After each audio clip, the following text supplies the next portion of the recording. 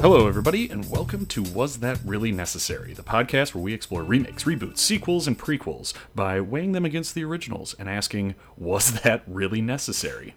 I'm Zach Buell, and with me is my co-host, Paul Abshan. How you now, Paul? I'm great. Always happy to be here. Excellent. So if you haven't heard the show before, we watch a movie, and then we watch either its reboot or remake, or a sequel/prequel that was made with 10 years gap within the actual franchise of the movies. What we're doing then is trying to see if it was clear that the producers or studios wanted to introduce a property to a new audience, and if this was some sort of, artistic venue, or if they were just trying to get a little bit more money out of it. So, can it even be done right? Last week we weren't really sure about it. I think we got some pretty good stuff, but let's figure it out together. Today, we're going to take a look at Jumanji, and Jumanji, Welcome to the Jungle. Paul, welcome to the jungle. Welcome to the jungle. We took it back to 95 again. We're going to get a little nostalgic. We will move out of the year 1995 at some point during this podcast, too. As a quick overview, if you guys haven't seen that movie, which I'm not sure why you'd be listening to this, but otherwise, basically what happens is there's this board game called Jumanji, the titular Jumanji, and what it is when kids find this game, they start playing it, and then it actually takes them and grabs them and pulls them into the game. So stuff starts happening within the actual universe that is not part of the game, but it actually sort of is part of the game. Basically, if they roll some dice, the game gives them a little saying that says something about monkeys, and then monkeys appear in the actual, in their living room or in their kitchen or wherever it is like that. And they are trying to figure out just exactly how they can, stop this game from, basically tormenting them. In the very beginning, we find out that Robin Williams' younger version of himself, is sucked into the game. Fast forward 26 years into what was then present day. The kids find the game again, and they start playing it, and they have to try to, get themselves out of it, basically. I watched it again from fresh eyes, and there are some things that just right off the bat I did not like. I'm going to preface this whole podcast and say that I'm gonna go into some not popular opinions here. I'm really throwing that out there more conversationally. I think I may back you up on a lot of these too, so I'm curious to see so where let's you start go off. with these. Jumanji, 1995. Yeah. We have Alan Parrish. Young Alan Parrish. You see him riding through town. Now, again, there's a monument named after this kid's dad. Now, hold up. Before we get into this too far, I actually want to go with the actual opening of the movie, which I had completely forgotten about. So, okay. As a preface for this, I have watched this movie years ago, but I bet I haven't seen the full thing, aside from bits and pieces on the TV, in probably 20 years. This movie cold opens with two dudes burying something that you don't know what it is in a frantic hurry, in a thunderstorm, and it is the quintessential horror movie cold open. Like, two guys, bad shit's happening to them, and they are burying this game. It is scary. Is this a family movie? Just from the first scene, what are your thoughts? We have Robin Williams, Bonnie Hunt. Is this a family movie? So this was definitely marketed as a family movie, and definitely what I remember it as. It's this fun-filled romp of like, oh my god, there's a lion. It's swiping at Robin Williams as he swings on a vine. Like that Yep. thing. It is not. It is not a family movie. Like, from the very open, it is straight up horror that then tonally shifts occasionally into some comedy, into a little bit of slapstick, and then into some serious drama. Like, this, for the first probably 20 minutes of the movie, there isn't a funny thing in there. No. Because it goes from the cold open that I mentioned, the horror open, to what you were talking about. So continue with that. Sorry to interrupt you. But it almost angers me because you have this kid. He's maybe not the most popular kid, but his parents own everything. His family owns a shoe factory. They have shops. They have monuments after him, and somehow doesn't have any friends. Like, that is not how this fucking works. When you're actively pursued by bullies to try to beat him up, and that's not how any of this worked. At least where I grew up, if your family owned the fucking town, you had some friends. Even if those friends abused you and made fun of you and only hung out with you and you were just too dumb to notice, that's fine. Or you can't tell me there was another nerdy kid that's like, hey, should be friends with this kid. Like, that does. So he has one friend apparently who is a young Bonnie Hunt. Yep. Who's apparently dating this other guy. Again, they're like dating as you can be in middle school. Yeah, they're in middle school, so I get it. But you can't tell me that you own this town. So again, as an adult, I watch this and think, nope. Like right off the bat, nope, that's not how this works. And he's also got. I guess you could maybe argue that he has one other friend, and that's David Alan Grier, a worker at his parents' factory. Yeah, and there's nothing wrong with befriending a guy at your dad's factory. There's a little bit wrong with it. But if I'm the worker at the and that's dad's not to insinuate factory, anything sexual. It's just no. But if I'm the dad's worker, I'm obviously going to be nice to the kid. Especially, let's be honest. You looked at if you go back and watch that movie. You are the one black guy there. You better be nice to the owner's kid. Yeah. I mean, it's 1969, again, they're in New Hampshire, so things are cool. David Alan Grier was pretty popular at the time. He was still doing, at that time in 95, still on In Living Color. Yep, which was popular. He is the Tim Meadows of In Living Color. He was That's true. Forever. He was like the one non-Wayans that just guy was there forever. And as he should be, he's a great actor. I have nothing... Yeah. I have nothing really wrong. Great is a strong word, but he's an actor. For what he does, you're right. He's an actor who's been around. He's yes, touche. But yeah, this kid just doesn't right off the bat. I'm like, that's not how this works. That's just no. No. So David Alan Grier, he has this shoe that he really wants to show to people. Kid accidentally puts it on a shredding machine? What is the point of that machine? This guy, David Alan Grier, must be a fucking time traveler because that shoe is an Air Jordan in 1969. Like that, the technology isn't there. To create that shoe. And I guess maybe that's just what they were trying to illustrate, is that he was super far ahead of his time and this was going to be great for them or whatever it was. But did he have a sweatshop at home? Because I don't understand how that got made. I mean, to be fair, he only had one of them. So maybe he spent all of his waking hours, but I don't know. I can't tell you why. I mean, the one thing that I want to make a point of too is like I said, the kid puts it on this machine that is what, a shredding machine? Like, I don't know what the hell that machine was. It looks like something you would put bread in to be sliced. Yeah, I don't know. So anyway, he gets this shoe put through this machine that shreds it, and that apparently shuts something down. He gets in trouble for it, and the kid is the one whose fault it was. He walks away without ever admitting to it. He goes home. His dad yells at him. We find out his dad is kind of an abusive dick, and it was at that point that I noted, there isn't a redeeming character in this movie yet. Like, David Alan Grier probably is the most redeeming at that point, but you see him for so little, you don't really know if he's good or bad or just had, like, a cool Air Jordan-esque idea. And I don't think the dad's necessarily, abusive and, I'm going to beat the shit out of you. It's more... At the very least, verbally and emotionally abusive. I'd say he's just a dick. He is. But he's also not just beating the living tar out of his child 1969 style, because I think to use abusive in 1969 has some very... There's some connotations that happen there. Right. Robin Williams, and then Robin Williams' younger version of his character and younger version of Bonnie Hunt's character. Cast phenomenally. Just going to say it. Sorry, blurting it out. They were cast wonderfully. They were very, very good younger versions of the actors they were supposed to be playing. They roll the dice. They find Jumanji. They roll the dice. It says something about rolling a 5 or an 8, otherwise you'll never escape, or whatever it is. Yep. I don't know. It's all rhyming things in there. And Robin Williams' young version gets sucked into the game. Bonnie Tyler's... She runs away. She has no idea what's going on. She runs out of the house. And then we flash forward to 26 years later, 1995. We went from 69 to 95. And new people are moving into the house. Bebe Neuwirth. Lilith! Maris. I have Lilith in all caps. Yes, exactly. Lilith. Lilith joins us. Fresh off of Cheers and probably in the midst of Frasier, I would guess. It's probably right into the segue. Yeah. She is in there with her 2 kids that we find out aren't hers. They are her, what was it, her brother or her sister? I don't remember which. She was the aunt. She's the aunt to the kids. Yeah, the 2 kids, Kirsten Dunst. Kirsten Dunst, young Kirsten Dunst. Coming fresh off Interview with a Vampire.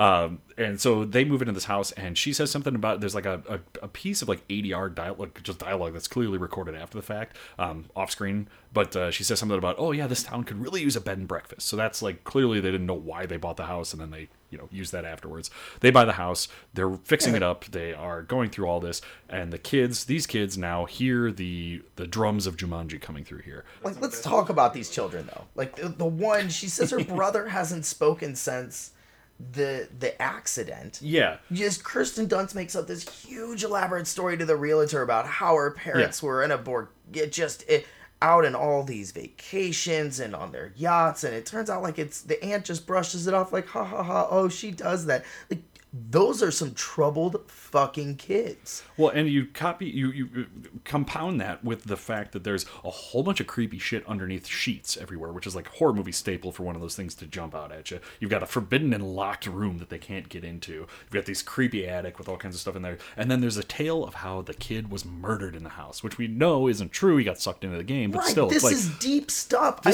have in my notes here like troubled kids, deep vibe. This is straight up Amityville horror at this point. Like, new family moves into supposedly haunted house in rundown village. You know, like this is horror. So for those who don't remember, kind of need a refresh. They do call it an exterminator. He comes to look at this bat, finds out the bat. What does the bat look like? Right? It's an African bat, and then tells these 10 and maybe 7-year-old about how Alan Parrish was chopped up. Uses the word chopped up, and right. hidden in the house. Like, what? Like, what kind of dark... And again, remember, 95. I mean, this was marketed as a children's movie. This is Robin Williams. Yeah. This is... Bonnie Hunt's biggest roles was she was the mom from Beethoven. Yeah, exactly. She comes into this movie with Robin Williams. You're thinking family, and you're talking about chopped up kids. Like, that's different. Yep. So the kids start playing Jumanji. As I mentioned before, one of the things that was said, and I said that specifically, Robin Williams, when he rolls it, he gets a little, bit of information that says if you roll a 5 or an 8, he'll be out of it. Of course, one of the kids rolls a 5 or an 8. Brings Robin Williams back into the real world, out of the Jumanji, and he comes back in there and he fights off a lion. Does he, though? He just yells at it and it goes and away. Then he yells at it like traps it in a room. He yells at it, though, like it's a house cat. Like, That's true. Are you supposed to is this his house pet?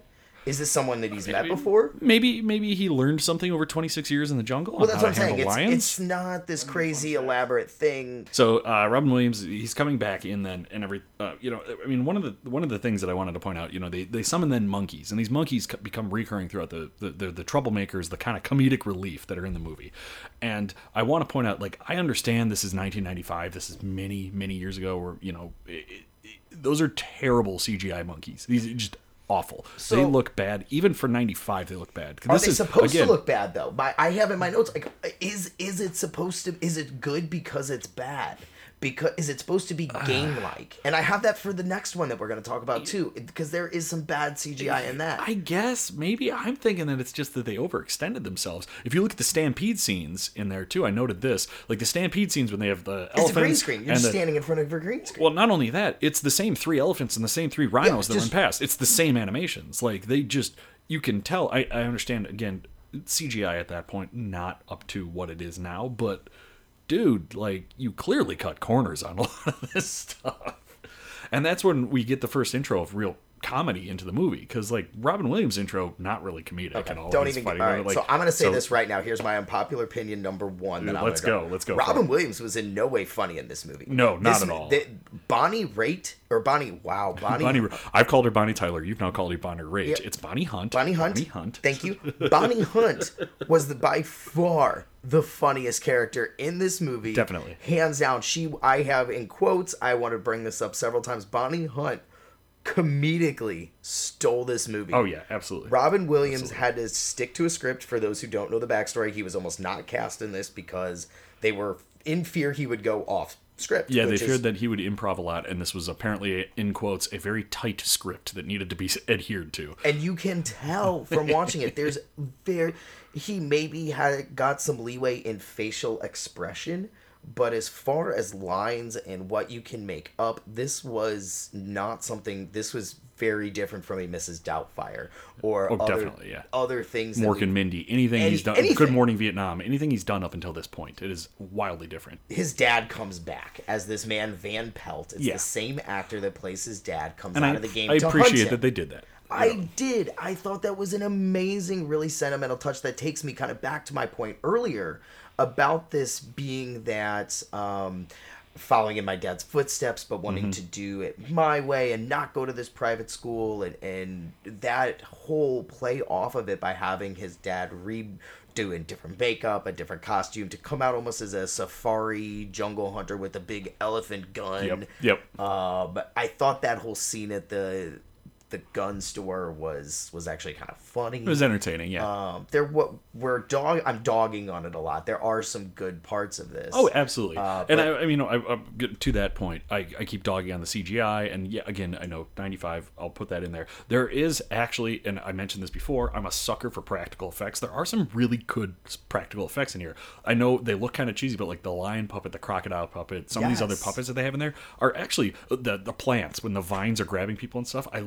I'm glad we talked about that. I love how they did some of those really nice practical effects. I love the plants. I thought the plants were great. I thought when Bebe Neuwirth walked back into the house and it was taken over by the plant, and they great had set pieces in there. Well, and so this actually brings me up to my first. I mentioned this to you earlier, and I didn't tell you what was going on.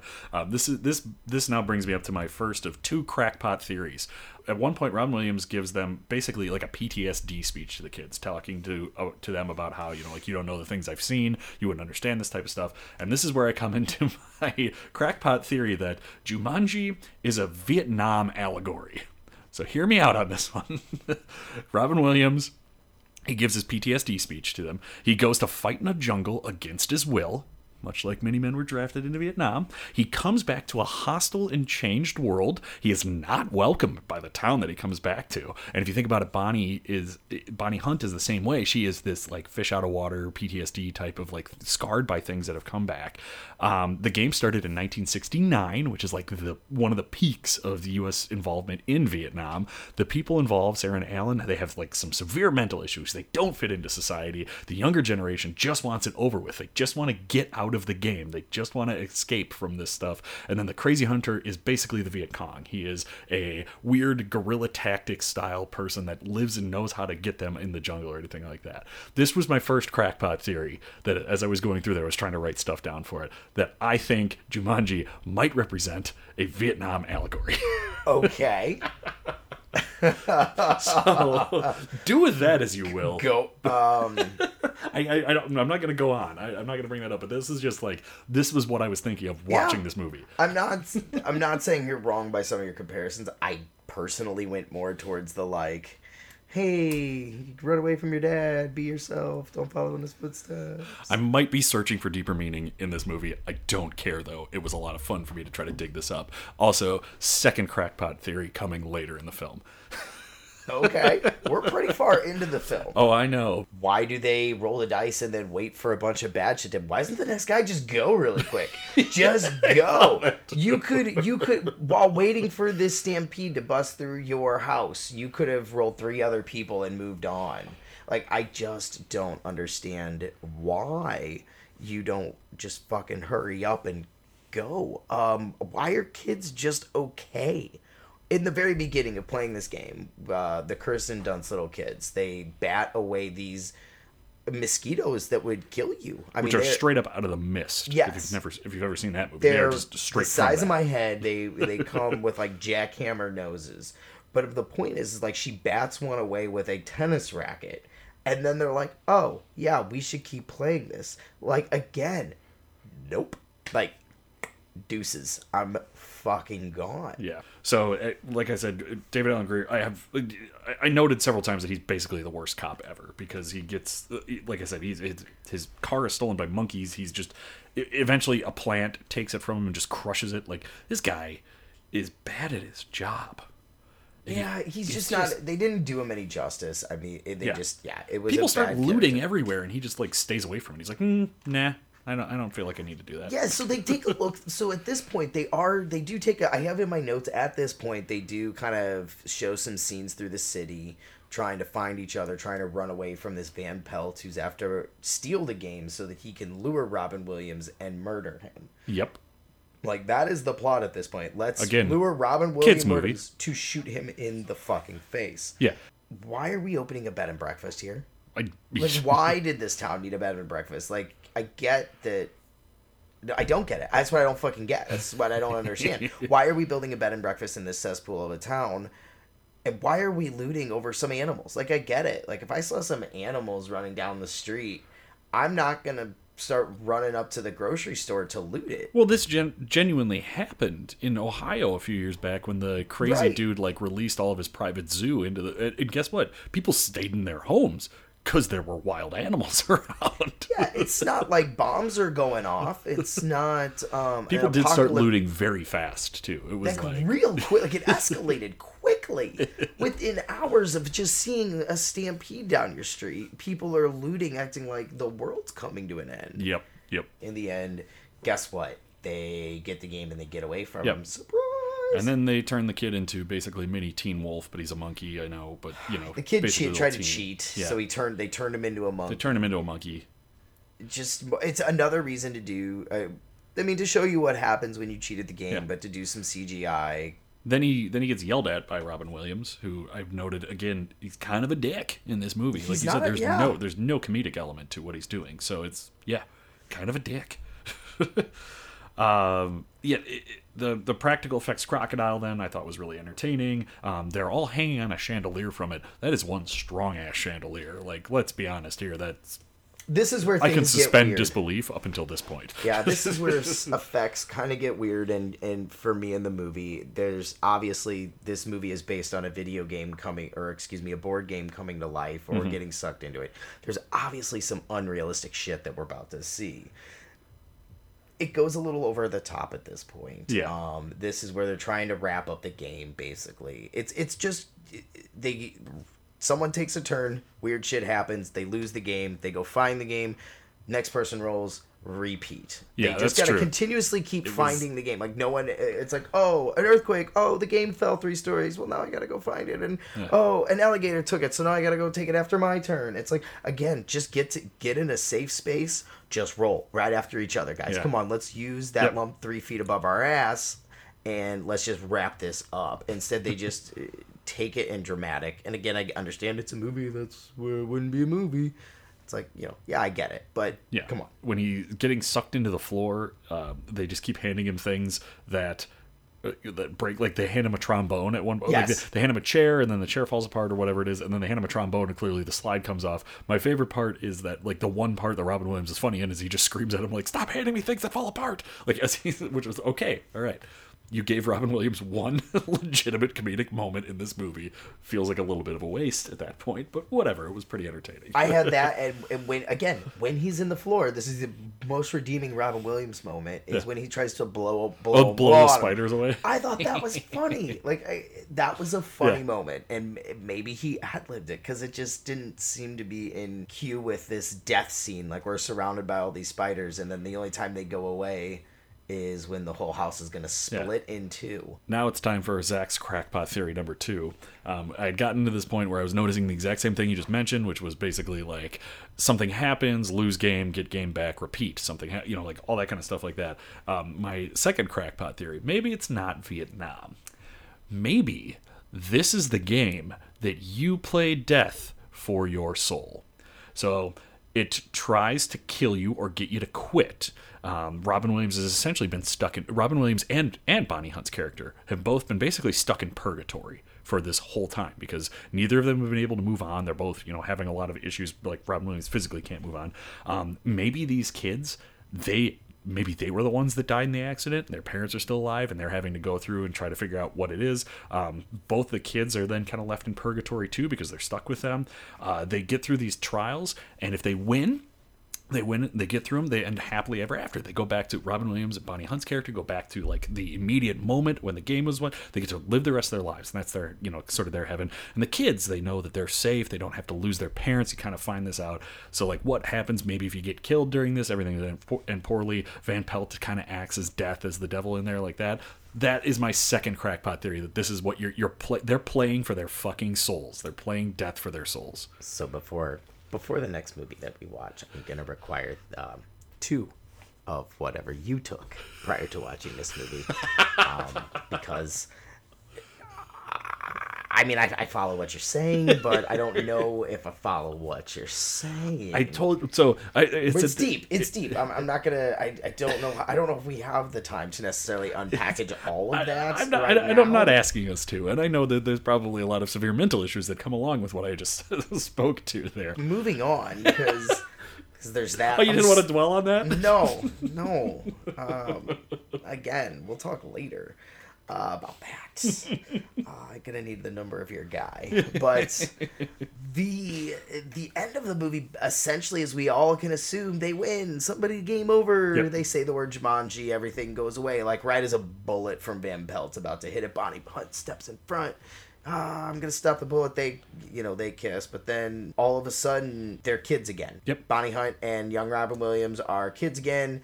You're just kind of like, oh, so I see where you're kind of piggybacking on where I see what you're saying with the purgatory. Yeah. Like all of a sudden it's like, oh, we get a whole redo of our lives. Yep. We're gonna redo our whole lives. Then it shows them hugging. And then all of a sudden, so many years later, they show a holiday party where Robin Williams is dressed up as Santa Claus. Bonnie Hunt's there. She's pregnant. You can tell they're together. Robin Williams is talking to his dad on the phone like they're friends, but he lives in like Florida or something. So, and then obviously a much more dapper David Alan Grier you could tell did not get fired, all that stuff. So you can tell that they got together. And I remember even young Robin Williams telling his dad, like, David Alan Grier didn't put that shoe in the conveyor belt. I did. Yeah. So kind of changing things in the past. I have it in my notes, too, and this is maybe going back a little bit to my weird scenario, but maybe I've watched too many time travel movies, but my first thought, as soon as they went back to them as kids, to Robin Williams and Bonnie Hunt as kids, my first thought was, did they just erase an entire timeline? Because that is grim as hell. So thank you. No, because you're right. Because if you've watched any amount of timeline, if you've watched any time travel movies, you realize what just fucking happened in this universe. Like, they have altered everything. Like, think about the butterfly. This whole town. Well, remember, the whole town was brought to shit because his parents let it. Were searching for Alan and spent all this money, and you just altered not only your little timeline, but you've changed everything. This is some deep shit that you cannot just skip ahead over and like, oh, by the way, everything's fine now. We're done. My next thought was, after young Bonnie Hunt's character kisses Robin Williams and then just like walks away from it, all I could think of is like going back to my teenage years, like that kid had the most awkward boner immediately after that kiss. Yeah. Like, what is he gonna do? And he's in an abandoned factory, or no, he's not in an abandoned factory. Like at that point, he's in his living room, but it's just like, what do you do? And so then, like you said, wraps up all nicely. The kids are still alive. Don't worry about the timeline happening. Their parents survived, so the kid, and they like, apparently Robin Williams had somehow reached out to their parents and gotten them to move there to work for the factory. Like, everything seems to have worked out fine, except for that Bonnie Hunt and Robin Williams are a little neurotic about, doing the classic comedy caper of like not being able to say anything correctly and just having this word vomit that literally no one in the world ever has, where they're just like, oh yeah, we survived an entire board game, terror with you. Oh no, wait, have some punch, like that thing that no one ever does in real life. Yeah. So the kids' parents obviously died. They said they died in an accident while in Canada. As they were, when can you start working for my shoe company? Yeah. Oh, well, we have to go on this trip to Canada first. And they're both like, oh! Yeah. Very animated, very loud. Yeah. Overall sense of this movie, I'm just going to say it, watching it as an adult, it's not good. It's not that I didn't like it. It's not that I don't like it, because I kind of don't. But it's not good. It's not a good Robin Williams movie. Its special effects are okay. The plot's kind of not good. It's a lot of holes, man. A lot of holes. Yeah, tonally it was all over the place. I don't have a whole lot of nostalgia for this movie. I can remember not really liking it much as a kid for whatever reason. I had nostalgia watching this movie. I liked this movie. I remember seeing it in the theaters. I, for some reason, had it in my head that this was some classic movie. It was interesting to me when I brought it up to people that we were doing Jumanji. One of the first things out of almost everybody's mouth was, man, that movie scared the crap out of me. And I was just like, I can remember hearing all these people say that and just being like, why is that the first reaction of everyone? As it turns out, it was marketed as a kid's movie. Yes. Roger Ebert panned it because he was just like, this is scary. Like, this is not good for kids. And Robin Williams wouldn't let his fucking kids watch it. It's not. It's really not a kid's movie. No, it is not. I bought it on Amazon to watch it, thinking, oh, this will be great. My son will watch it. He loves animals. This will be phenomenal. This is dark. I don't want him to be terrified the next time a spider or Thank God I rented it. Oh, I mean, don't. Anyway, I guess I know we've got more movie to dissect, but overall, last thoughts. Yeah, not a good movie. Like I'm just gonna say, like, may not be popular. This isn't a great movie. It was, definitely didn't live up to my nostalgia hype. So and if anybody out there, if you guys are listening to this and you're just like, man, fuck you, I disagree with you, rewatch it. I challenge you. It was interesting. I mean, you probably like it more. I mean, we may have panned it a little bit more here, which is what we do for the show anyway. I was not hugely impressed with it. So I watched it, and I watched these in order. I'd never seen Jumanji 2 yet. Like I said, it had been about 20 years since I had seen Jumanji. So, sorry, Jumanji, Welcome to the Jungle.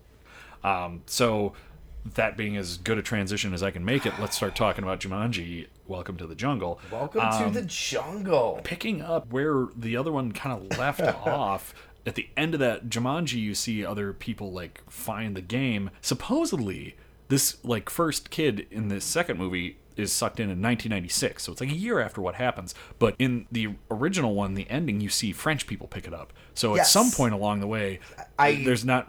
And off the bat, I had no idea how that happened.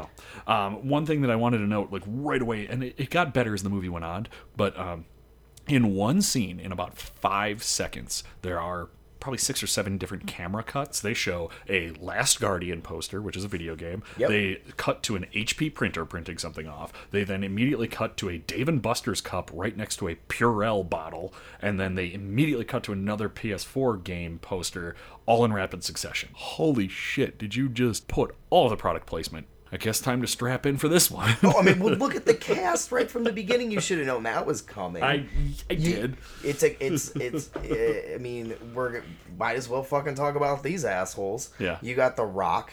Yep. Kevin Hart.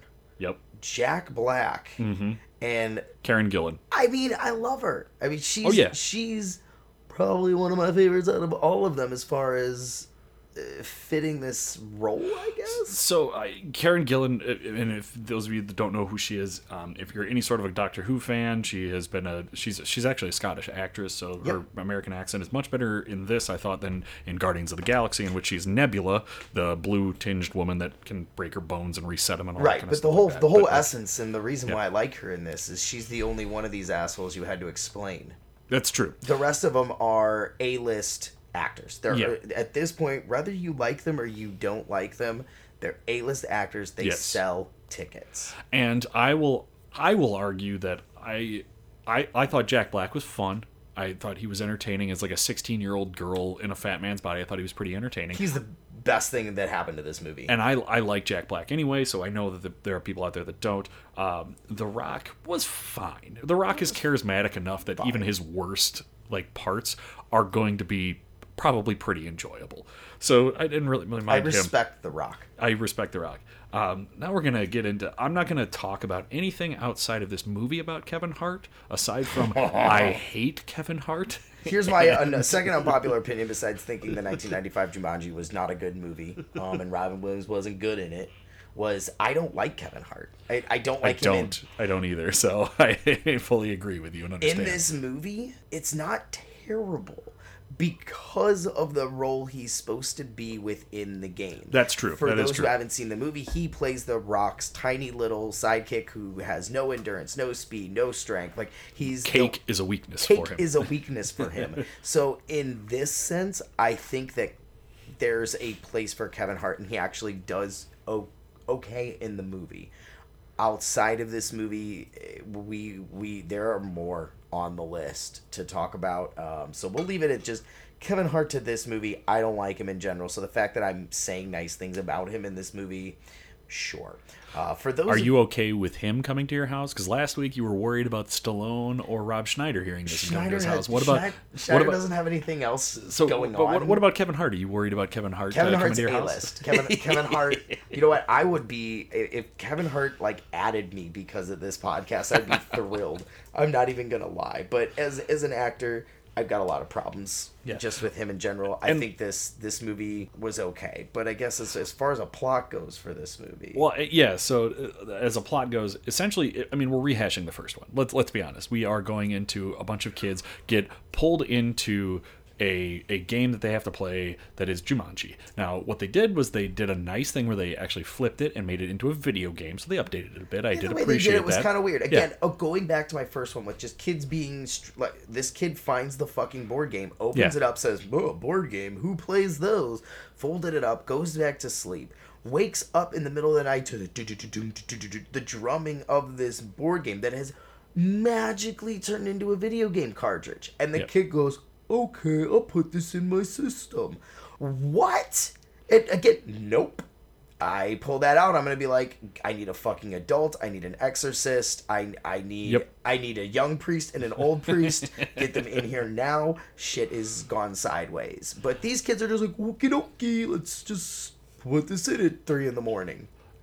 One of the things that I want to point out too is these kids. So there are 4 kids that get pulled into the game. They are a breakfast club of sorts. I know you and I both made that comparison. Tron meets Breakfast Club. Those are 2 of the big inspirations for the movie too, as I looked it up, which makes sense. So they get pulled into the game. There are 2 females. One is kind of a nerdy one. That's Karen Gillan's younger version of herself. One is Jack Black's younger version of herself, who is just totally self-obsessed. She's always on her phone. She gets kicked out of class, or gets yelled at in class for making a video call during a test, which is kind of lame.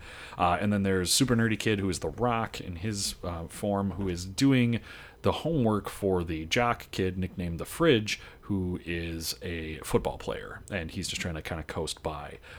It was also interesting to me that these 4 kids, they have varying levels of actually looking like high schoolers, the least of which is Fridge, the football player, who I made note of it when I was watching. It was just like, this guy's got to be 30. No, he is. He's actually 30 years old. He's 30 years old. Let's dissect just the kids right away. They are the Breakfast Club, in a sense, without the Judd Nelson's not there. I have another crackpot theory about this one that I already discussed with you a little bit. We'll get to that later. And you're not wrong at all. We're going to talk about that. But I think that just looking at these kids is over stereotypical. Oh yeah. Well, and this goes back to only one of them's a big actor. Alex Wolf, I believe is his name. Yeah, I don't even know who he is.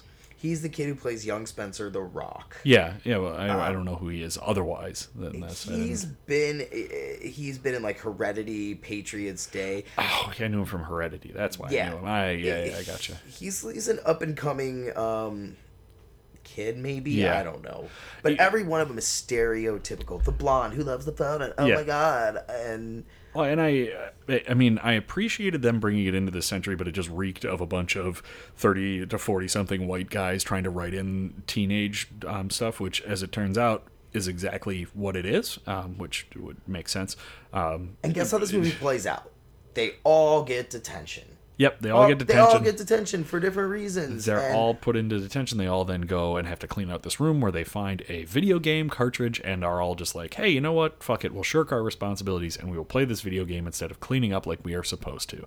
And lo and behold, it is the Jumanji video game. They all get sucked into the video game, woo, and pulled in. I've been rather harsh up to this point of this movie. I didn't hate this movie.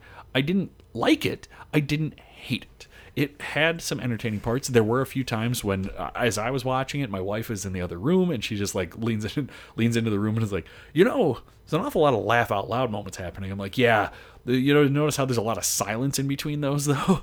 So it did generally get some laughs out of me. There were some pretty entertaining parts. Like I said, I love Jack Black in this. The Rock is charismatic enough, but there was some shit in this movie too. It's not a kids movie. That is true. So yeah, one of my favorite things that I noted right away was somebody gets eaten by a hippo in real quick, like fucking eaten. Yeah, like it was. I loved it. I thought it was hilarious. The timing, the special effects. Yeah, comedic timing. It was great too. It was fantastic. You also the scene that I love is where there's Jack Black is playing again a blonde, very self-obsessed. Yeah, the teenager. self-obsessed teenage girl is ends up being Jack Black in the video game, so is she's obsessed with that. Amazing. He does this hilariously. Watching Jack Black play a 16-year-old self-obsessed girl is great. And watching him like fawn over the rock. Yes. As a teenage girl is great. Yeah. The scene where I just thought he delivered it perfectly was they land, they're all trying to figure out what's going on, and he just stops and goes, "Where's my phone?" And I'm like, "Oh, of course, blah blah blah." And of course someone makes like, "Hey, this isn't our priority." And she's like, "Oh, really? You don't think this would be a good time to make a phone call or send a text or update my status to Lost in a fucking jungle?" And I'm watched that and I was like, good point, actually. Like this is a good time to make a phone call. And it's worth noting too that whether you like the main characters, any of the main characters or not, there are some amazing bit characters in there. All the teachers and administrators in those first few scenes are all just like bit characters that are people that you would recognize. I'm not even going to go through listing them all, but there are some really good ones in there. Rhys Darby is the NPC that picks them up in the Jeep. If you don't know who Rhys Darby is, he's Flight of the Conchords. He's their stupid agent in that. He is in What We Do in the Shadows, which is just absolutely brilliant. Just like this man, Rhys Darby, is amazing. So like right away, I'm kind of in. All right, I like some of the character actors that you got in there. There are some really great supporting actors in here. The guy who plays Van Pelt, his name is Bobby Cavallone. Yes, Cavallone. I don't Cavalera. know, whatever it is. Yeah, there's some really good, legitimate character actors in this movie. So I was actually like, again, I didn't hate this movie. I'm being pretty harsh on it. I didn't hate it. It wasn't that bad. It wasn't that good either. Are we to final thoughts yet? Because No. I will dump some final thoughts on this movie. Let's keep going through here. So the kids get sucked into the game. They find out, like we mentioned, one person gets eaten by a hippo. It is hilarious. And then they find out that they have tattoos on their forearms that are the lives Everyone in the gets game. 3 lives, which was pretty cool. I liked it. I called her as soon as they saw like the tattoos on their arms. I was like, oh, well, those are obviously lives in a video game. Makes sense. I do have written, did Alan get 3 lives? Oh. I just kind of as a nod. Did Alan Parrish get 3 lives? What Paul's referring to is that at some point during the video game, they actually show like Alan Parrish was here carved into a tree. So you find out the Robin Williams character from the first one was brought into it. That's kind of how they tie them both together. I think that's an interesting question, although you got to bear in mind when he was pulled into the world, it was in a board game. So he probably didn't get 3 lives. Fair enough. So we're going to talk more about the contrast of these two later, but I know that they basically the bad guy is Van Pelt again. So there's like kind of another couple of nice little nods to it. There wasn't any, or didn't seem to be any sentimental connection between the two. One of the things that happens is they're going through everything. They find out that they have these limited lives. You find out that they brought back Van Pelt as kind of a different role in here. That's great. I had made a note that everybody does a great job of playing their character during these initial establishing scenes, except for Kevin Hart, who's just Kevin Hart, which is not bad for this character, as you mentioned. It's just he's just Kevin Hart. That's the thing. Kevin Hart has one speed. Kevin Hart. That's the only speed this man knows how to go. Which if you like his stand up and you like that, I'm going to tell you right now, you're going to enjoy his character. You're going to love his character. If you like Kevin Hart, like if you watch his stand up and you're like, wow, I would pay my firstborn to go see Kevin Hart live. You're going to love him. Yeah. You are going to love him. But it is just like every other movie. Very loud, very in your face, which kind of was weird because it was the exact opposite of his character, Fridge. Yes. Who was cool, calm, collected. Yeah. Well, and The Rock is the exact opposite character of Spencer, which is not really nerdy. Though. Like they still have The Rock. That's true. The Rock lost a life because he got scared of something he saw in a tree and fell and got eaten. A squirrel. It was a squirrel. So they don't do that. Ruby Roundhouse wasn't really confident and passionate and this, cliche. She tries to flirt at one point. She fails at doing that. Epically. It's still, it's pretty entertaining. Jack Black is still kind of this narcissistic, all about me, and they all have to kind of learn about this, which ties into, I'm sure, something we're going to discuss later. But each one of them except Kevin Hart, because again, Kevin Hart's not a good actor. He can only do that. I think that's all you get. But he was cast pretty well in this because it works for this particular character, like you said. This before. one, yeah. I really did I want to call out the scene where they go to take a leak. They are in the video game, and it sounds like it's an odd scene, but it's a very, very comedic scene where the girl, as we've mentioned, Jack Black is a 16-year-old girl, and somebody mentions like, hey, I got to take a whiz, and he's just like, good, can one of you help me, because he has never seen this before. And I really loved the line where she's just, oh, I didn't even look at that before. And then I believe it's Kevin Hart that just says, like, I looked at mine in 20 seconds. And it's just like, yep, it's a very teenage boy thing to say. And then Jack Black's response is, you look like you have a handle. and I just thought, like, oh, these are pretty good lines, actually. Okay, I might be, I kind of vacillated a lot in this movie of just like, all right, I'm in. All right, I'm back out again. All right, I'm in again. All right, I'm back out again. As an adult, I thought it was funny. If this was to be marketed, which it was not marketed for children. This is a PG-13 movie, so this is no longer like just straight up for kids. This is meant to catch more of the teenage audience, sure, which it definitely shows. Is to talk about when it comes to this movie, you know, as far as the target audience, was it really needed? It wasn't really necessary. I think that, you know, that's obviously a big thing to look at, is what was the rating, who was this meant for? It wasn't meant for children. So when you have Jack Black definitely a teenage movie, definitely talking about seeing penises and then wanting to look at Kevin Hart's penis, and then The Rock just being like, that's not. I thought The Rock was in that scene very funny. Going back again, I thought The Rock character was good because he, as The Rock, was not playing The Rock. He looked like The Rock, but he acted like this scared little nervous teenage boy, at least for the first 2/3 of the movie. So it was kind of interesting to see that breadth of acting that The Rock himself can do. And then they go in, at one point they get a little thing that tells them, hey, in order to advance a story, basically, you have to go to this bazaar and you have to find this other person. And lo and behold, it is a Jonas brother. Nick Jonas shows up. So I wrote in my notes, that's a goddamn Jonas brother. And then later went back and amended it and wrote, okay, he's not bad. He is, and I explicitly didn't mention him before because I didn't want to talk about it until we got to that point. But he's pretty good in this movie. He's not bad. I actually didn't mind a Jonas brother in this movie. It was pretty entertaining. I wrote Jonas brother, good cash grab. It was definitely. There's a lot of names in this movie, but he also wasn't bad in it either. It could have gone a lot worse. Yes. Yeah. The one thing I will say is everyone. So in this, if you haven't seen it, which would be weird if you're listening to this yet, but everyone has a power. Everyone has a power. Everyone has a specialty. The way they do that without giving a lot of it away throughout the movie, I thought was really creative. I thought it was show the strengths, show the weaknesses, that kind of stuff. Exactly. I will say Kevin Hart's death was. Everyone dies at some point due to one of their weaknesses. Yeah. And Kevin Hart's was by far the funniest. I did think it was interesting, too, that, side note, I don't know if you may have done your research, but for those of you that may not have, the Jonas Brothers character was actually originally supposed to be played by Tom Holland, who is the new Spider-Man, if you guys don't know who that is.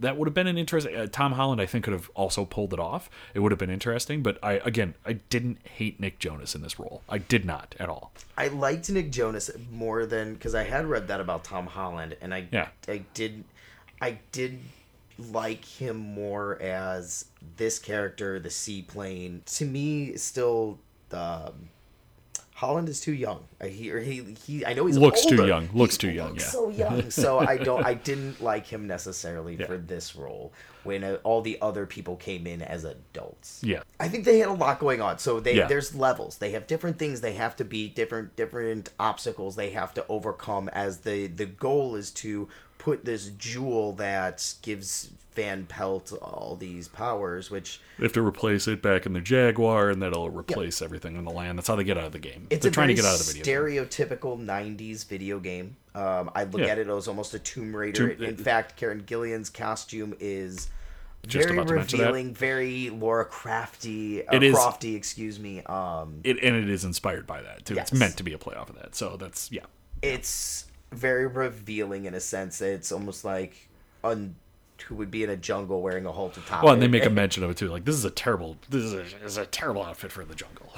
But very, very stereotypical 90s game. I thought I liked a lot of the CG. I mean, all the animals for the most part were CGI. Yeah. There were a couple scenes with the in the beginning where they were running for some hippos that was actually looked pretty cool. They didn't look that bad. I mean, they were CGI. They didn't look bad. They weren't like distractingly bad CGI like the first one that we were talking about. But I almost had fun because I watch this twice. I watch it once kind of fresh, and then I'll watch it again to take notes. Yeah. The level of C characters throughout this, like C actor characters, just like, oh, so and so is in that. Oh, so and so is in that. Or I felt myself doing that a lot through this Googling or going through IMDb as to who were these people, and just kind of having a little bit of fun with that part of the movie. Yeah. Just all of the cast that they put into this.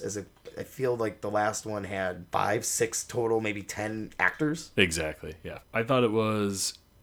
So at one point they have another stampede happening. It's all rhino stampede this time. It's not anything. There's no other mixed animals in there. But at one point, this is where Kevin Hart loses his second life because The Rock throws him out of the chopper as a sacrifice to distract the rhinos.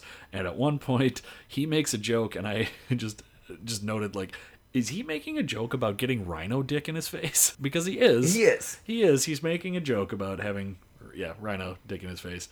And then you find out during pretty much that same scene that one of the weaknesses from the Jonas Brother is he gets bitten by a mosquito, and that's like his weakness. And they save him. I won't go into exactly how that works, but they save him. And this is another classic quote from the wife.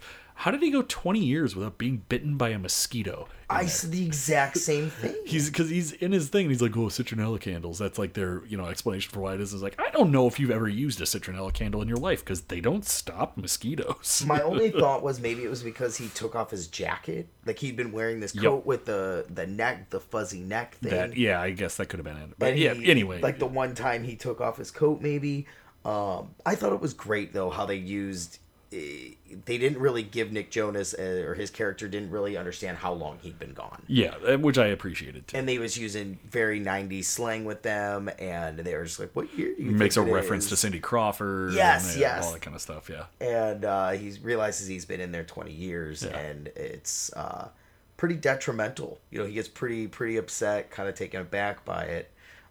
Which we want to talk. I'm definitely going to bring up when they get out of the game at some point. Yes, we're going to have to talk about that whole thing later. We will, and we're not too far away from that. The only couple things I wanted to mention, it definitely lost steam as it went. It started to feel like it was longer than 2 hours. Needed an editor like a recent Tarantino film. I think that when Kevin Hart, he shouted out zoology bitch. I just really couldn't, because his character is supposed to be a zoology expert. It's just like, oh, come on, this is the nadir of the movie. This is the low point when he shouts that. And then you find out, hit it right on the head, though. They had a lot of really good stuff going on, and then they kind of get to this march, like the final march going up, and it just takes... It drags Oh, my goodness. Yeah. They really came up short in this part, in my opinion. It's just kind of like, okay, let's get going. So one of the things that happens is they're confronted by Van Pelt. They have to get this jewel back in to save the land or whatever it is.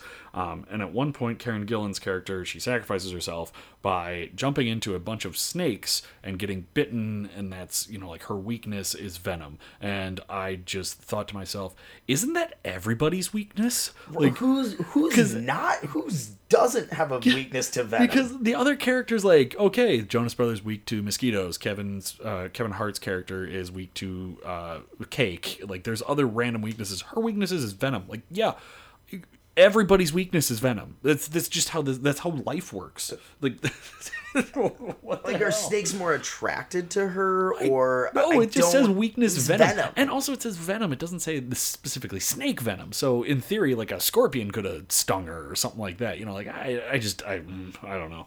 That one was kind of dumb. But then they end up. Of course, they save it. They get out of the game. The Rock, Spencer, he has a moment where he doesn't want to leave the game because he's much better. Well, let's back up, because there's a quote that I caught. Yes. Reese Darby is saying his goodbyes to everyone. Yes. And this is going to strike a chord with you, because I think you had mentioned something about this. He tells Kevin Hart, I'm going to miss you the most. Yes. Okay, this is a good point to bring up.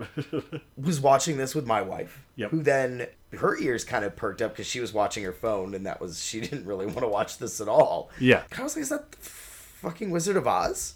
So this is a good point. This is what I brought up to you. This is crackpot theory number 3, number 1 for this movie. I don't find this to be a crackpot theory. Maybe this isn't as crackpot as the other. I mean, it's definitely not as crackpot as the other ones, but I definitely have it written down, and I tried to flesh this out as much as possible. But this is basically the Wizard of Oz. So as we go through some of these, we have Fridge, which is Kevin Hart's character. The kid is caught cheating because the other kid is playing for him. He needs a brain. So he needs to find out how to think for himself. Now, he is shown to be a zoology expert, and he uses his zoology knowledge to help save the day. That's when he shouts out, zoology bitch.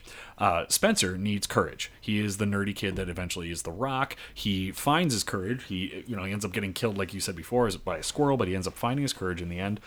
Bethany, the girl who is very self-obsessed, which is Jack Black's character, she needs a heart. She needs to find a world outside of herself, think about others. She needs to really kind of have this. And the Jonas Bro is, he needs to get home. He's been stuck in this game for 26 years. He is Dorothy. He just needs to get home. This does leave me with Martha, which is Karen Gillan's character. She needs, I don't know, is she just, I have it just like, she needs confidence, or she is Toto? I don't really know what her role in this becomes.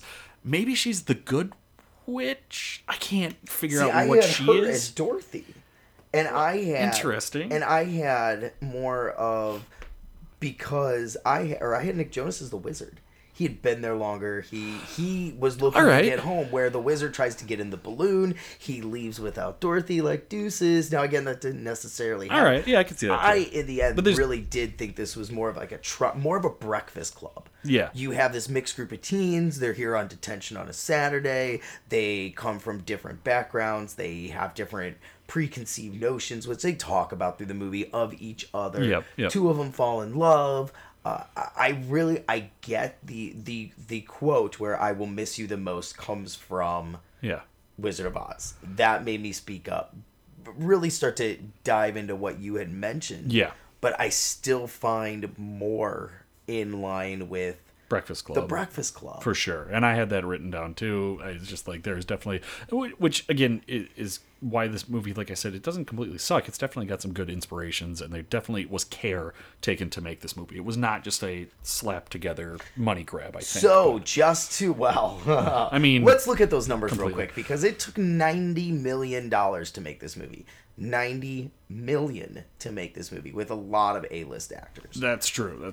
Now, this movie worldwide, if you want to talk about it not being a cash grab, world fucking wide, 900 million and 62 million. Yep. That is close, so epically close to $1 billion with a B. Yes. So this movie was clearly a fucking cash grab. To say that was it a cash grab, or was it just meant, or did it just do well to make it? Okay, so here's where it goes. You could have named this movie anything else other than Jumanji. True. And I actually would have liked it more. You put the name Jumanji on here to sell tickets. That's no true. way did you, outside of this was Ellen Parrish's home, did you try and connect the two other than the name Jumanji? Yeah. This was a cash grab movie, hands down. You could have called this Tron Breakfast Club, put the same people in it, and it would not have sold as many tickets, but it would take out the Jumanji, you're not selling the tickets. So yeah, like as you mentioned, 90 mil, it took in about 960 mil, or a little over 960 mil worldwide. Top 3 for the year it came out, which was 2016. It's a big year. That was The Last Jedi, Beauty and the Beast, and Wonder Woman were the top 3. Bear in mind, this came in number 4, so it wasn't far out of that. Going back to the original one, Jumanji, the original had $50 million budget, which in 95 was quite a bit. Was quite a bit. Took in 100 mil here, took in 262 mil worldwide, so that was a total of over 350 million, which again, that's not small potatoes by any means. Top 3 that year were Toy Story, Batman Forever, and Apollo 13, as we mentioned last week. This came in number 7. Yep. So these were both moneymakers. And like you said, maybe the second one was used to do a little bit of cash grab by calling it Jumanji, which was interesting because if you want to get technical about it, as just a little spot of trivia, this is technically the 3rd Jumanji movie that was made. Zathura: A Space Adventure, that was supposed to be the sequel to it. This is why there's a huge amount of overlap in them, but they just basically made it Jumanji in space. Didn't do nearly as well, ended up being rebranded because they didn't want to use the Jumanji name, but they still call it like a spiritual successor to this. Guess what's coming out in December of 2019? What is coming out? A sequel to Jumanji: Welcome to the Jungle. Yeah, it's called The Jungle Crew or something like that, I think. So again, at the end of this movie, surprise, they try and destroy the game. Just like every, the kids back in 1869, 1969. Yeah. Now they're trying to destroy it again. My question, though, we need to back up. So they try and destroy the game. How do they make a sequel? So let's back up a second when we talk about this movie. This ends with the kids the 4 teenagers in detention get spit out of the game. Yep. Right, back at the same time they got pulled in. 2017. They're out of the game. The Jonas Brother gets spit out in his timeline back at the moment when he started playing the game. So my question he's alive again. Is that how for my time travel movie lovers? Seems like that's what happens is you are spit out at the exact moment when you would have entered when you had previously entered the game. You just get spit back out if you pass it. So my question is, that's great. So these 4 teenagers walk down the street. They go to this creepy kid's house is now not a creepy house at all, and it's beautiful. And Tim Matheson is the dad, by the way. Colin Hanks, Tom Hanks' son, is the Colin grown-up Hanks kid. walks out as the grown-up, Nick Jonas kid wearing his Metallica shirt, but he's an adult and carrying a car carrier for a baby. And they meet, and they're like, "Oh my god!" So what? That's all I have to say is what? How the fuck does that happen? No, for my time travel people, fucking follow me here. I'm Colin Hanks. I get sucked out of this video game. I'm with you so far. What are you doing now?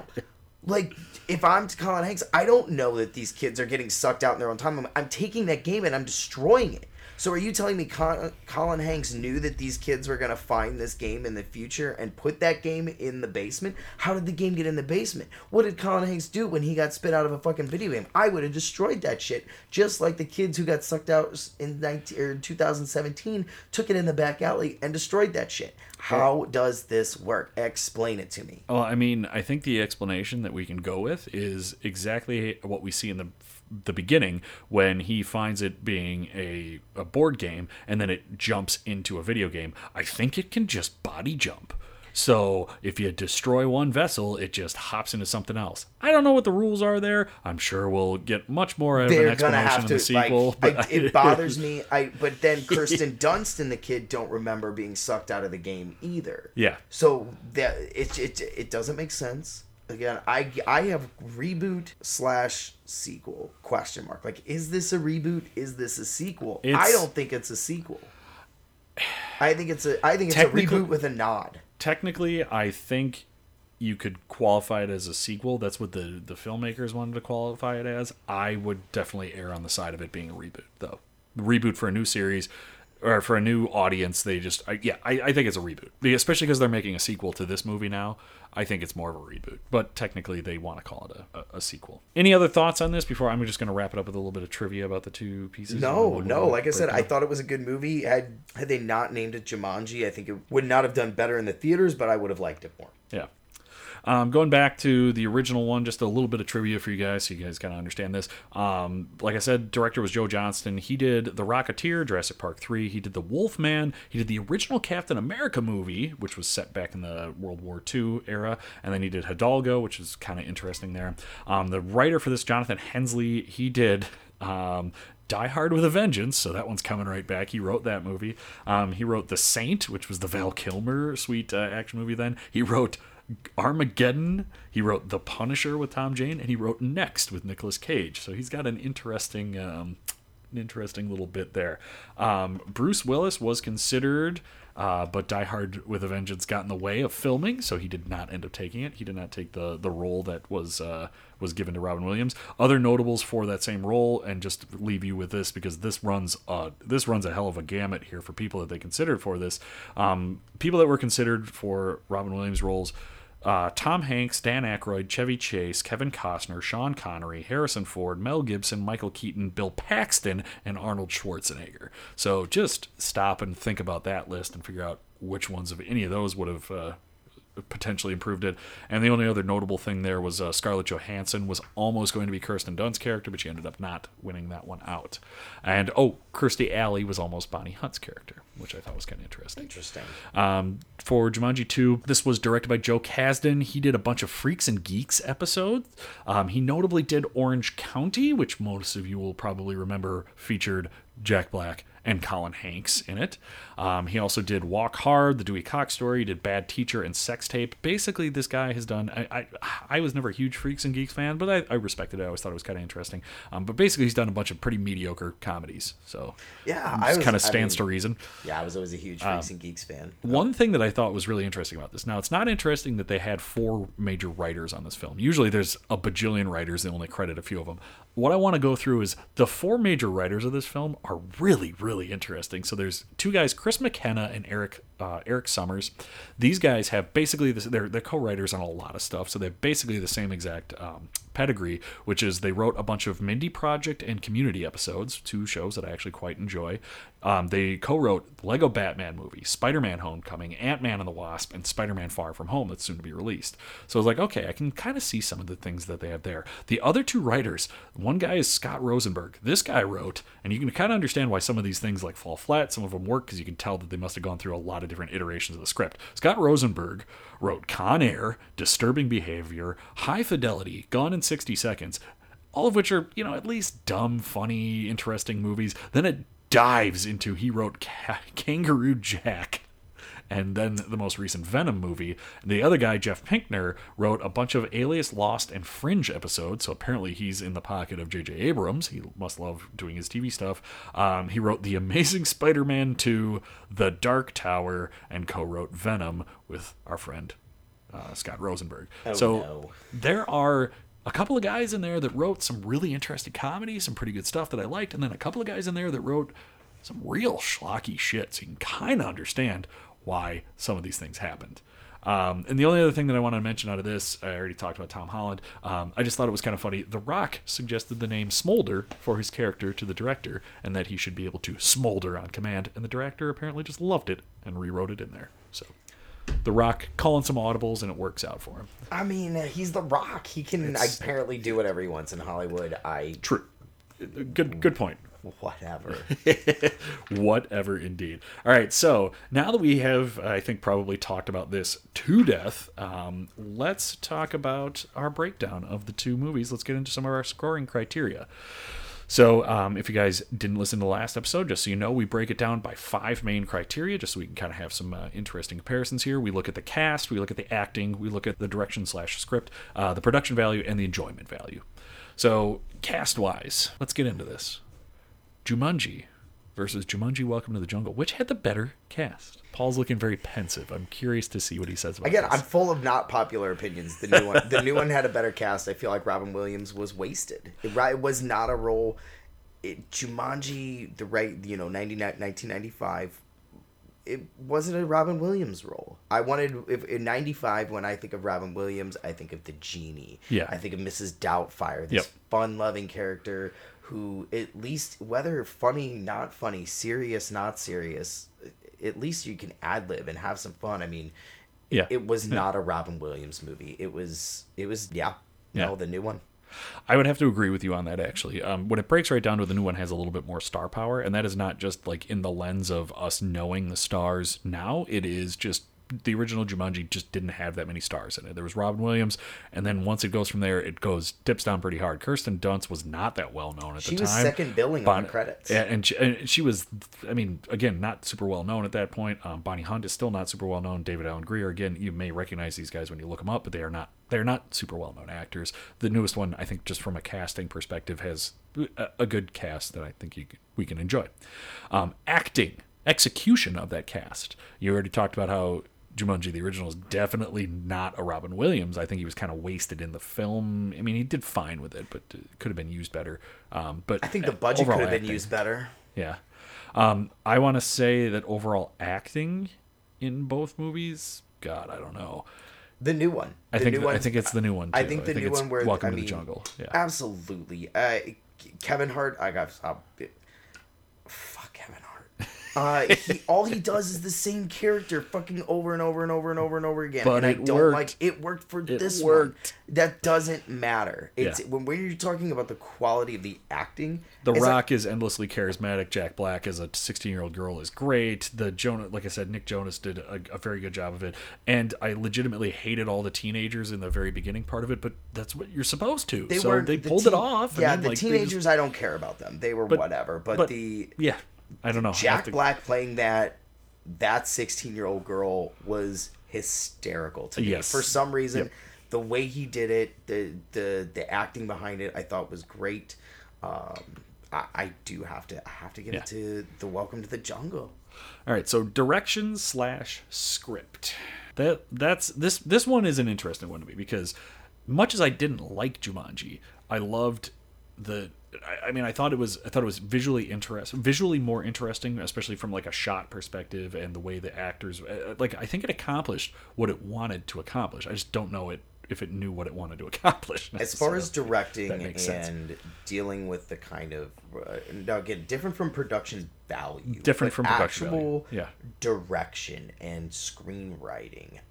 I kind of want to give it to the 1995 version. I think I have to, just because the newest one was fine, but it was very safe. It was a PG-13 big budget, movie. There was no it looked fine. It just didn't grab me. I think the directing and the script were better in the 95 version. So I have to agree with you. I think there's more things to direct. Yes. There were more moving pieces. They actually had a house splitting apart. They actually had this flower grabbing a child. Yeah.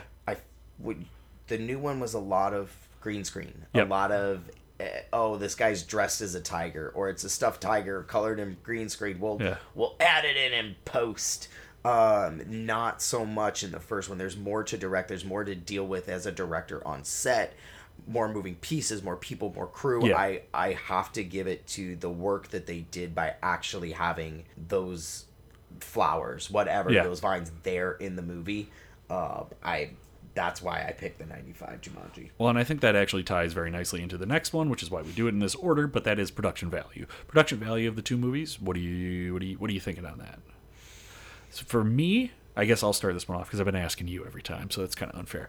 For me, it's the 95 version. I think the new one, it's not that it looked bad, but it is just they went to it was filmed in Hawaii. They went to Hawaii and looked at it and were like, cool, jungle, shoot it. They didn't take time to really make it look all that amazing. It looked like a pretty generic Tomb Raider type of movie or something like that.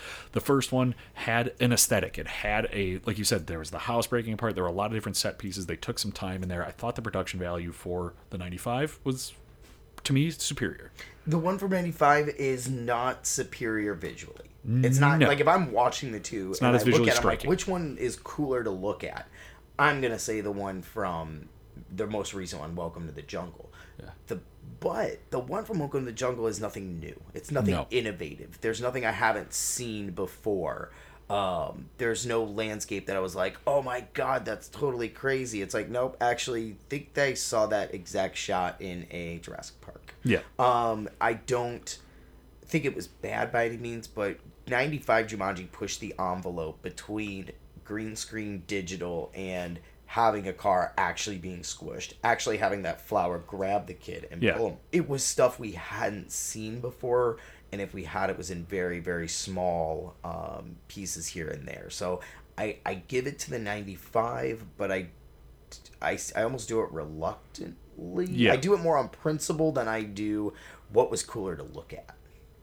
So this brings us up. We're in a 2-2 dead heat for our final contest, enjoyment value. I'm not going to lie. I enjoyed Welcome to the Jungle more than I enjoyed watching Jumanji.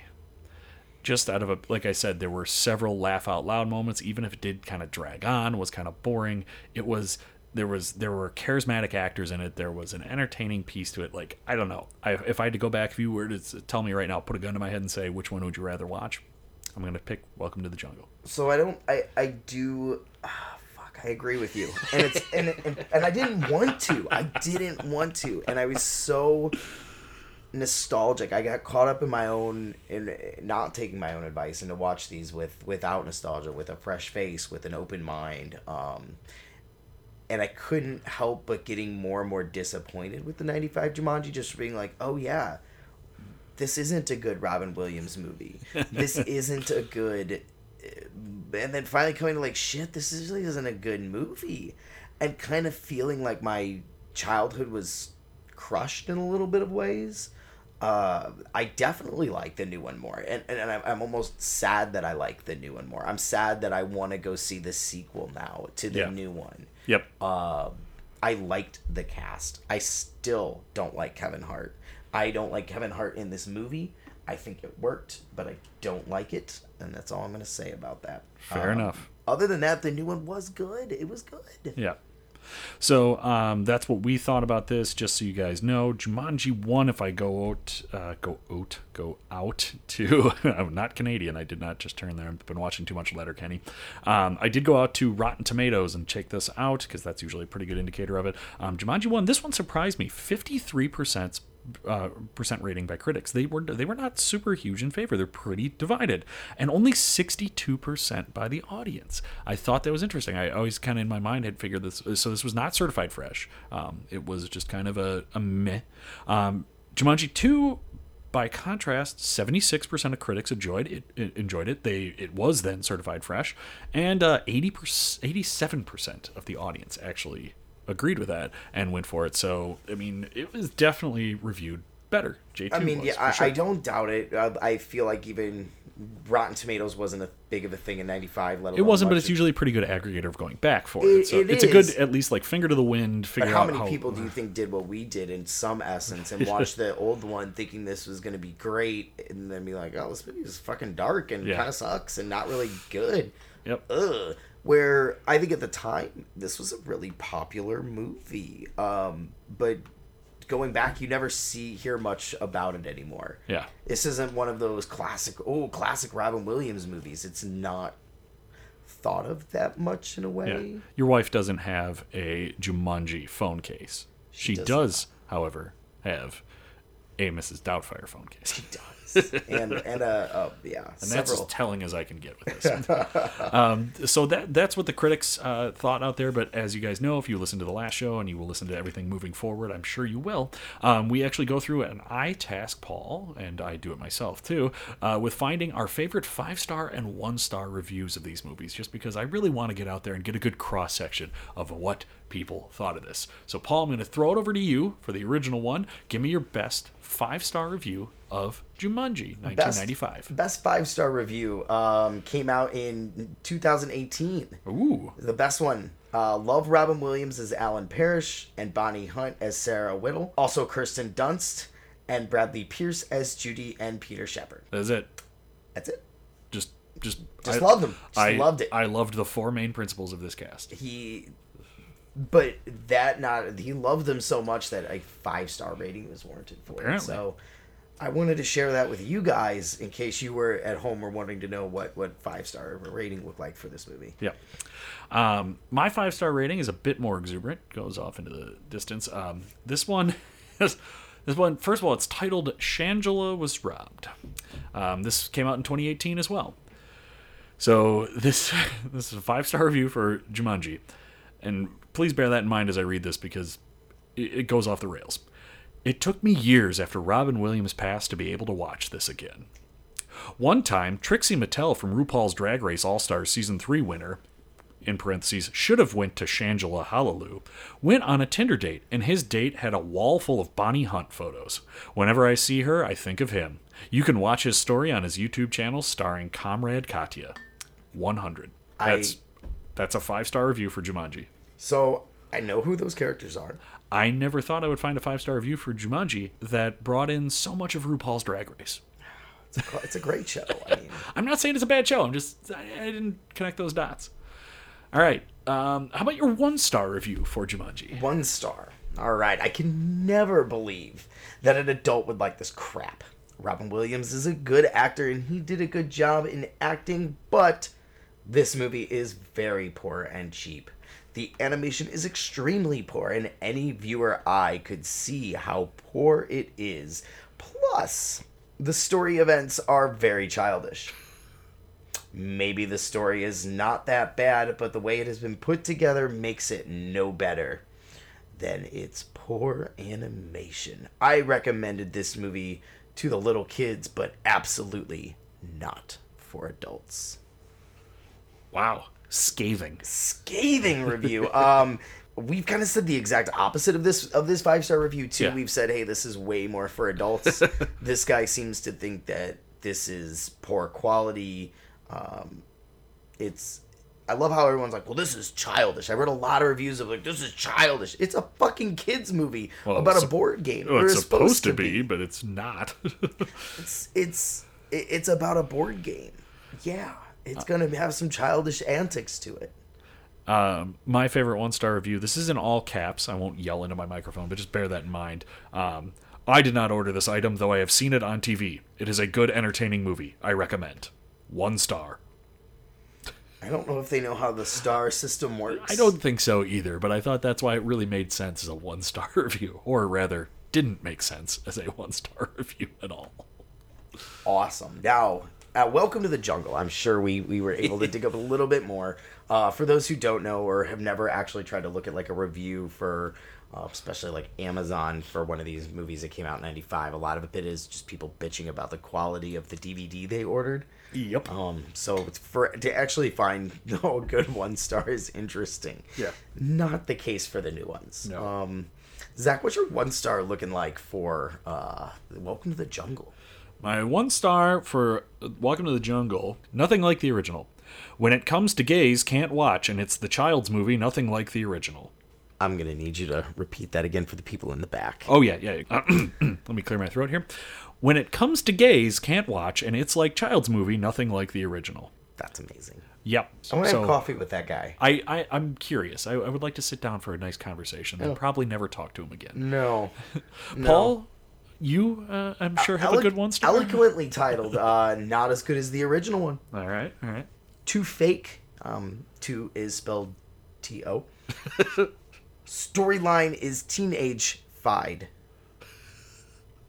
Robin Williams' version was million time better. 9 out of 29 people found that review helpful.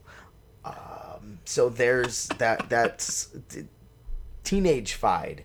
I didn't know if that meant like this story was for teenagers or about teenagers, because I'm pretty sure the other one was 2. I have questions, but yeah. So anyway, 5 stars. What did someone? I'm sure there were some 5 stars. There are many 5-star reviews for this movie. There are some really good diatribes, some novels, some theses written on this. I'm just gonna take this one. Made me laugh out loud because again, I don't think they understand what a 5-star review is. Titled "Okay Movie Review," so. Period. That's it. I love it. 2 words, and it's not. Yeah, just so. Period. 5 stars. I don't think you know what a review is. I don't think you know what a star rating is. I don't. Yeah. Or you don't know what so is. Somehow you're missing a meaning in there. Yeah. This one is entitled Jumanji: Welcome to the Jungle is out of this world fun. Out of this world fun. Out of this world fun. I like it already. Jumanji: Welcome to the Jungle is out of this world fun. The Rock, Jack Black, Kevin Hart, and Nick Jonas all together. Now that is a fantastic combo. This movie is pure magic. I'm going to tell you, whoever wrote this is kind of a son of a bitch. Cole Waters, that is your name. Did we forget Karen? Did we forget some of the female, at least essence that was in this movie? You fucking twat. Named every guy, including the Jonas. Now that is being all a fantastic combo. I didn't know what to say about that. Yep. Except that pure magical. Pure magical. All right, so we've read some of our wonderful outside reviews. We have explained this at nauseum, I think. It's time for some closing thoughts. Paul, what are your final thoughts on these movies? Was this necessary? What are you feeling? Give it to me straight. Yeah, so to be bluntly, I did not enjoy the 1995 one as much as I thought I would. I kind of had this as a no-brainer. This is going to be good. It's going to be just as I remember it. It totally just didn't live up to the nostalgia. It had been a long time since I had watched it. Not great. Robin Williams, not very funny in this. Supposed to be comedy. Bonnie Hunt was the only funny part. That's really my biggest thing. Is like she was good in this. Yes, she was. The new Jumanji I thought was good. I enjoyed it. It was a star-studded cast. It had a good plot. I liked it. Like I said, it got a little long at the end. But did this need to be called Jumanji? I think I touched on this a little bit ago. This is where the cash grab came in, is by giving this the name Jumanji. You could have called this a million other things outside of just being called Jumanji, and you could have kept this going on as a series for a long time. But to throw the word Jumanji was a clear cash grab to the 90s kids and, the millennials from the 80s and up who do hold this movie as a special place in their heart. I challenge those people to go back and watch this. Did I like the new one?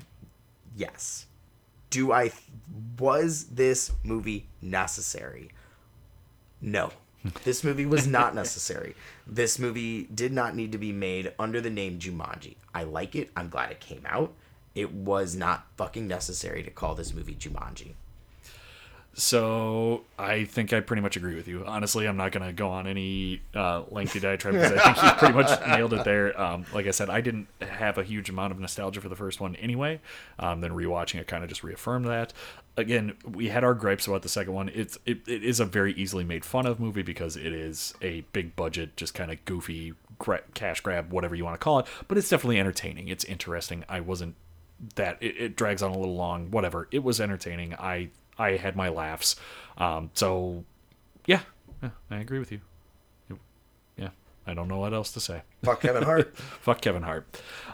So thank you guys for listening. We really appreciate it, as always. We are up on iTunes and Google Play Music now. You can go search for us there. We have a link to it on our website, which is wasthatreallynecessary.com, if you'd like to see that. Up next, I know we are going to be tackling Ghostbusters, which will be an interesting little route. We'll watch the 1984 movie, and then we will watch the 2016 reboot? Yeah, we're going to watch the 2016 female-dominated cast. So that'll be... it was a little maligned, so we'll see how that one ends up going for us. But, I think this was a fun one, and hopefully you guys enjoyed as well. Please also, if you can, go out and please rate us on iTunes and Google Play Music. Give us a couple of ratings out there. We read through the 1 and 5 stars. We don't really care if you give us a 1 or a 5 star. Maybe make it a run-on sentence so we can at least enjoy it there. So rate it, share it through your social media feeds. Follow us on Facebook. We are out there. You can find us pretty easily, I think. So for everybody here at Was That Really Necessary, that is actually just me, Zach Buell, and... me, Paul Avachon. Thank you very much for listening, and we will see you guys later.